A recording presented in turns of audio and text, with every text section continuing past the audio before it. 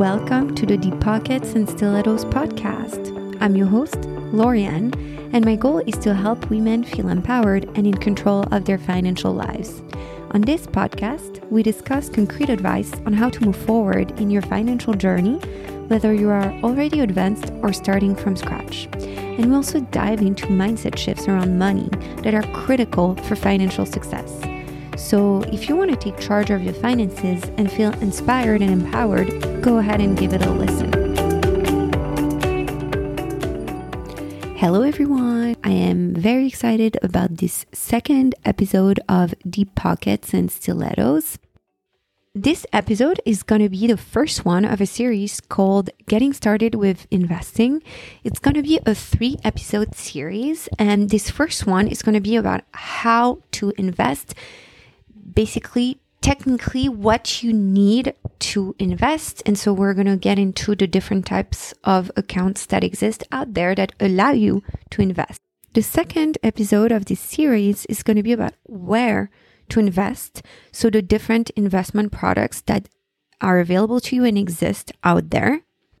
And the third one is going to be a more psychological one about what to do next when you have invested and behaviors to adopt for successful investing long term. So let's get into the first part of the series, which is how to invest. And so the first part is very simple. What you need to get started with investing is an account. The great news is that there isn't 1,000 types of different accounts out there, so it's pretty easy to get the gist of it. We can basically spread them into 2 categories: tax advantageous accounts and regular accounts. In the first category, there are employer-sponsored plans such as 401ks or plans sponsored by nonprofits or government organizations. And then there are also individual accounts that you can get on your own without needing an employer or an organization, and those are called individual retirement accounts, IRAs. And then on the second category, non-tax advantageous accounts, we have regular taxable brokerage accounts. And now I'm going to go into quick details for each type of accounts, but this is just meant to be an introduction for you so we can debunk investing. I can't go into every detail for each account. Otherwise, this episode would be 4 hours long and no one would remember. Podcasts are great to introduce you to finance, but nothing is better than seeing it written on paper below your eyes for finance, let me tell you. And so I will link resources that are helpful when choosing what accounts to open. And basically your goal would be to choose your account or your type of accounts, because you can have several, that's even encouraged, and then to be a master of it. You need to know everything about it. But my goal with this episode is to show you that it's not that complicated. Anyone can do it. So now let's get into quick details for each type of account. Let's start with 401ks, because I think they're the most common and most people can relate to having a 401k. So 401ks are employer-sponsored plans. And the great thing about 401ks is that there is an employer match, which means that this is basically free money and that the employer will match, depending on the percentage, the contributions you make. They won't match them 100% most likely, and there will be a limit, but it is still free money. So the first advice here with 401ks is always to get your employer's match.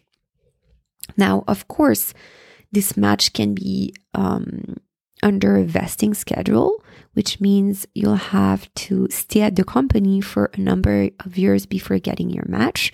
But I think it is very interesting to align your career goals or where you want to go with that match, because as I mentioned, it's still free money. 403bs are basically the same for public organizations. So generally participants can be school teachers, professors, nurses, doctors, and they offer the same type of plan than 401ks. two most important things you need to know about employer-sponsored plans are, one, to make sure the money is invested within the account. This is actually a pretty common mistake where people contribute to the 401k or the 403b on a monthly basis, but then actually do not go into the account itself, and their employers have not set up the investment automatically. So the money is just held in a money market fund, which is basically cash and actually not working for them.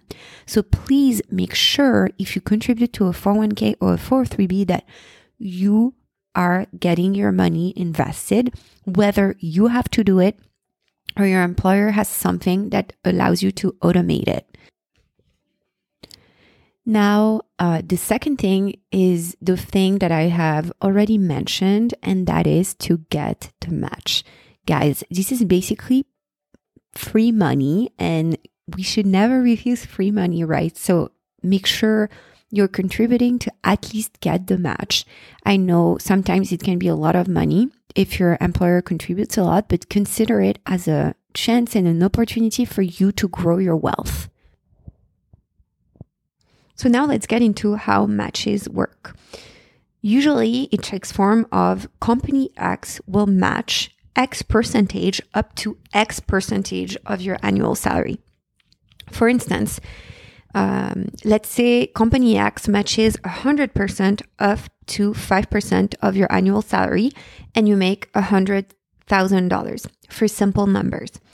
That means that the maximum match you can get from your employer in a given year is 5% of your annual salary, $100,000. So that is $5,000.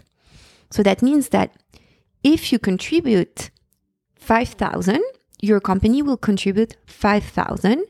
If you contribute $4,000, they will contribute $4,000. If you contribute $6,000, your company will contribute $5,000. Basically, they contribute what you match to 100%, so 1-to-1, until the limit of $5,000. You can also have another type of match that is called a multi-tiered match, where it says, for instance, company X will match 100% up to the first 3% of your annual salary and 50% up to, of the next 2%. And actually, that is the most common match according to Fidelity, the broker. So basically how that would work is that if we take the same salary base as previously, $100,000, it means that your company would contribute 100% of the first 3%. 3% of $100,000 is $3,000. So they would contribute $3,000 if you put $3,000. And then on the next 2%, so the extra $2,000 after these, they will contribute 50%. So they would contribute $1,000, which means that the total match of your employer you can get for that year will be $4,000. So that means that in any given year, if you want to get the full match of your employer of $4,000, you need to contribute $5,000 because you get 100% on the first $3,000 and 50% on the next $2,000. So these were just examples of common type of matches that you can find. Now, I also wanted to mention that there is a limit to contributions in the 401k. The contribution limit for 2023 is $22.5K, so $22,500. And this does not take into consideration your employer match. So that means that you can contribute to the limit, $22,500, and then get your employer match on top of that. Contributing to the limit is called maxing out. So you can basically max out your 401k and get your employer match on top of that. So to potentially, really maximize your retirement savings. And I can only encourage to strive for this goal of maxing out your 401k every year. especially because time is of the essence in investing. So now to finish up on the details for employer-sponsored plans, we're going to talk about two things, taxes and withdrawals. So most plans are tax advantage. It means that they offer tax deferred growth because you contribute to them with pre-tax dollars. So every month or bi-monthly, depending on when you're paid, contributions are taken off the top of your paycheck before taxes. So that also allows to reduce your taxes, in the short run. So that is interesting for that, for sure. And then they are automatically sent to your investment plan with your employer. And so that allows you to grow your wealth tax deferred, which means that instead of paying taxes now, you pay them later. And when do you pay those taxes? You pay them once you withdraw the money, generally after 59 and a half for retirement, and then they're taxed as ordinary income. So now let's talk about withdrawals. Basically, the rule is that you can withdraw money starting 59 and a half. And if you withdraw money under that age, you're going to incur a 10% penalty unless you fall into some of the IRS exceptions. And I invite you to check if you want to withdraw money from your 401k and make sure that you're not going to get a penalty, because 10% can really, really harm your returns. Ideally, whatever you contribute to your 401k, you do not need before retirement.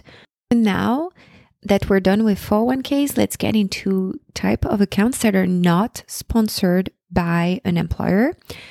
Basically, anyone can go to the marketplace today and open one, and these accounts are named individual retirement accounts. There are two types, the traditional IRA and the Roth. So I'll start with the traditional. With the traditional, you contribute with after-tax dollars. It's not taken off of your paycheck. And a portion of all of these contributions might be deductible from your taxes.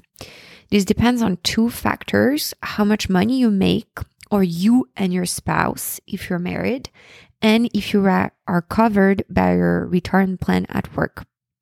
When you withdraw the money then in retirement after 59 and a half, both the contributions and earnings are taxed as ordinary income. This is tax advantage. And basically, if you deduct your contribution from your current taxes, you get a tax break now, but then it will be taxed as ordinary income. And so, for instance, let's say in 2023, you are covered by a retirement plan at work and make more than $83,000. None of these contributions are deductible from your taxes. So, as I said, it depends on how much money you make and if you're covered by a retirement plan at work. So, I will not go into every case possible because there are too many, but I will link the exact URLs from the IRS website so you can check for yourself which category you fit into and look what contributions you can make, or if you can't make any contributions that would be deductible. Make sure you look into it carefully, because let's say you want to contribute $6,000 in hope to get a tax break right now because you think your taxes are high, but then contribute and realize it's not deductible because you've earned too much money or your spouse has earned too much money and you're filing jointly. So that would be such a bummer. So please make sure to check beforehand.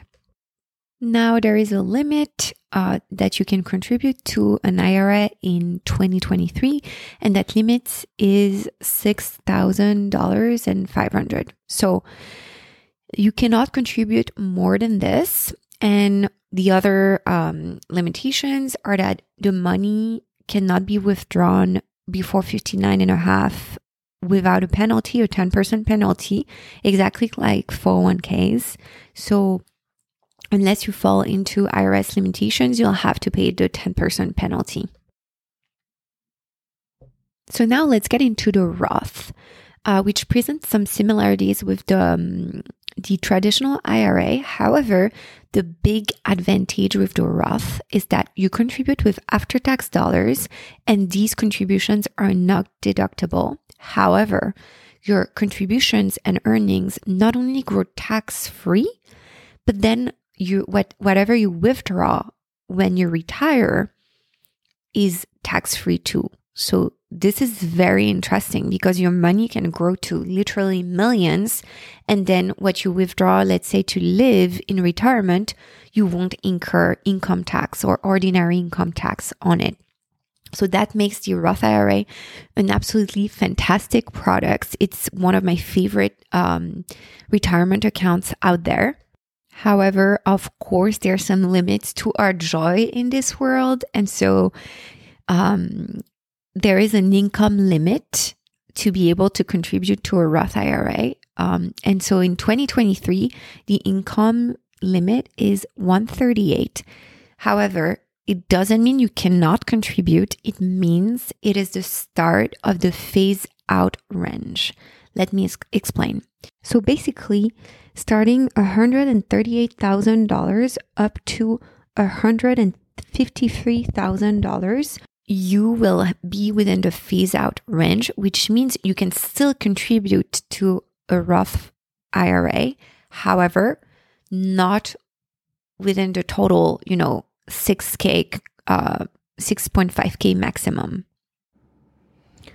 So basically, under $138,000 in 2023, you're good and you can contribute up to the limit in your Roth IRA, the limit of $6,500. Between $138K and $153K, you are in the phase-out range and you are allowed to contribute a prorated amount of the $6,500 contribution limit. And above $153,000 of income, you cannot contribute to a Roth IRA. Again, these numbers are for 2023 and they change year on year. So please make sure you stay up to date with those numbers. And to check, for example, if you're just at the cusp or the limit and you want to change jobs, maybe in that case, it's better to defer to an IRA for that period or to call your broker ahead of time in order to discuss, because you want to make sure you're not going over the limit. One thing to note that is important with IRAs is that even if the limit for the traditional is 6.5K and the Roth is 6.5K, you cannot contribute up to 6.5K to the two. Think of it as a joint thing. So the maximum overall throughout the two products that you're going to be able to contribute is 6.5K. There is of course, an exception, which is a catch-up contribution, but that's only if you're 50 and older. So you can do, let's say, 3K in an IRA and 3K in a Roth IRA. For instance, a case where that would apply is that you fall just between the phase-out range. So you want to contribute whatever you can to the Roth IRA because you want to enjoy those tax-free distributions in retirement. However, due to your high earning potential, you cannot contribute to the full amount. So then you want to contribute the rest to an IRA. That is totally doable. So that is pretty much all there is to know about IRAs.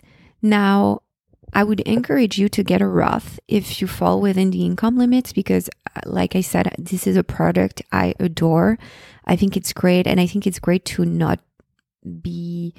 be able not to pay taxes later down the road because we don't know what the future holds. So basically, personally, what I do is I get my employer's match on my 401k at work because this is free money. Then the second step is I max out my Roth IRA. And then once I have maxed it out, I go back to my 401k and I max it out. And that's already for 2023, 28.5K invested. So this is already a pretty good investment during the year. Of course, if you're making millions, this sounds just like a drop into the ocean, but if you're fairly young and have a corporate job, that might seem like a lot already, especially if you live in a high cost of living area like I do. So this is something I would advise you to do. Then if you can't, you're not interested in the IRAs and just want to focus on the 401k, that's great. To be honest, there's a power in setting it and forgetting it and just having it all done at your work and just taken off your paycheck, so you're not thinking about it anymore. So for these people, my advice would really be to just try to max out the 401k, and then eventually, if you have more money after you've maxed out your 401k to invest, that's a perfect segue into the third type of accounts, which is a taxable brokerage account. And this is something you can also use as a tool once you have maxed out other accounts, but don't want to bother with IRAs because you think it's not worth it given your level of income. The third type of account is a taxable brokerage or investment account. It's basically an account that lets you buy and sell investments like stocks, bonds, exchange-traded funds, and index funds. And the benefits of this account is that there aren't any contribution limits or withdrawal restrictions. So basically, you get to put away as much money as you decide into the taxable brokerage account. And if you decide to withdraw it, you're not going to get a penalty fee of 10%, like it is the case with 401ks and individual retirement accounts. So this is great because you could literally put away millions, have your money work for you, and then decide to withdraw it and not incur a penalty.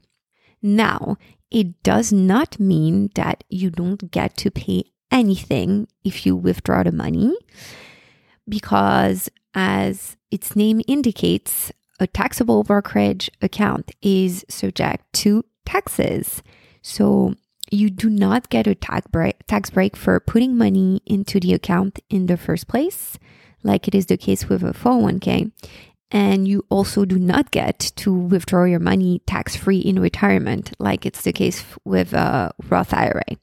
So the thing is that with the taxable brokerage account, any income earned, may be in the forms of capital gains or dividends, is taxed when the income is realized. And what that means is that you must pay taxes on the income the year it's received, not when you withdraw it from the account. And that is applicable for capital gains, dividends, and interest. And that's why it's always recommended to max out your tax advantage account first, because basically any income you earn in a taxable brokerage account is taxed when the income is realized. If you sell a stock at a gain, that's taxable. If you gain interest on your cash balance, that's taxable. And if you receive dividends, they're taxable. And what that does is that you will incur tax for this income. And there are two types of taxes. If you've held those securities for less than a year, this will fall under ordinary income. So whatever your income is being taxed at, that will be your tax rate. And if you've held the securities for more than a year, there are three tiers of long-term capital gains tax. The tiers are 0%, 15%, and 20%. So I will put a link to the NerdWallet website because they have a calculator for capital gains and tax calculations when you have a taxable brokerage account. It is split in categories that depend on, again, since it's taxes, whether you're single, married, and also how much money you made with your investments. So that was the lowdown on taxable brokerage accounts. I feel like retirement accounts are always a better option. So you should max these out as a first priority, and then consider accounts that will be taxed. So you can really take advantage of the taxes and have your money work for you and optimize for tax benefit as well. So that's it for this first episode of the series about how to invest. You now have a pretty good overview of how to invest practically and what carriers or types of accounts you need and that are available in the market. Now it's your turn to take action and check out the resources that are outlined and to open your account if you don't already have one. This is step 1 of concretely investing. The part 2 of this episode will be about where to invest. So what type of investments exist out there and what are the most common, what should you do, etc. Thank you so much for listening, and please don't forget to subscribe and leave me a review to let me know what you'd like to hear next and what financial questions are bugging you. I do a lot of research to find out what could help and what are the most common pressing financial questions, but there is no better way for me to deliver than for you to tell me directly. Thank you so much and see you next time. Thank you so much for listening. If you liked the show, don't forget to rate and leave a review. It's the best way to help the podcast grow and get discovered by other women like you that are looking to take their financial game to the next level. Also, make sure to subscribe so you don't miss any new episode.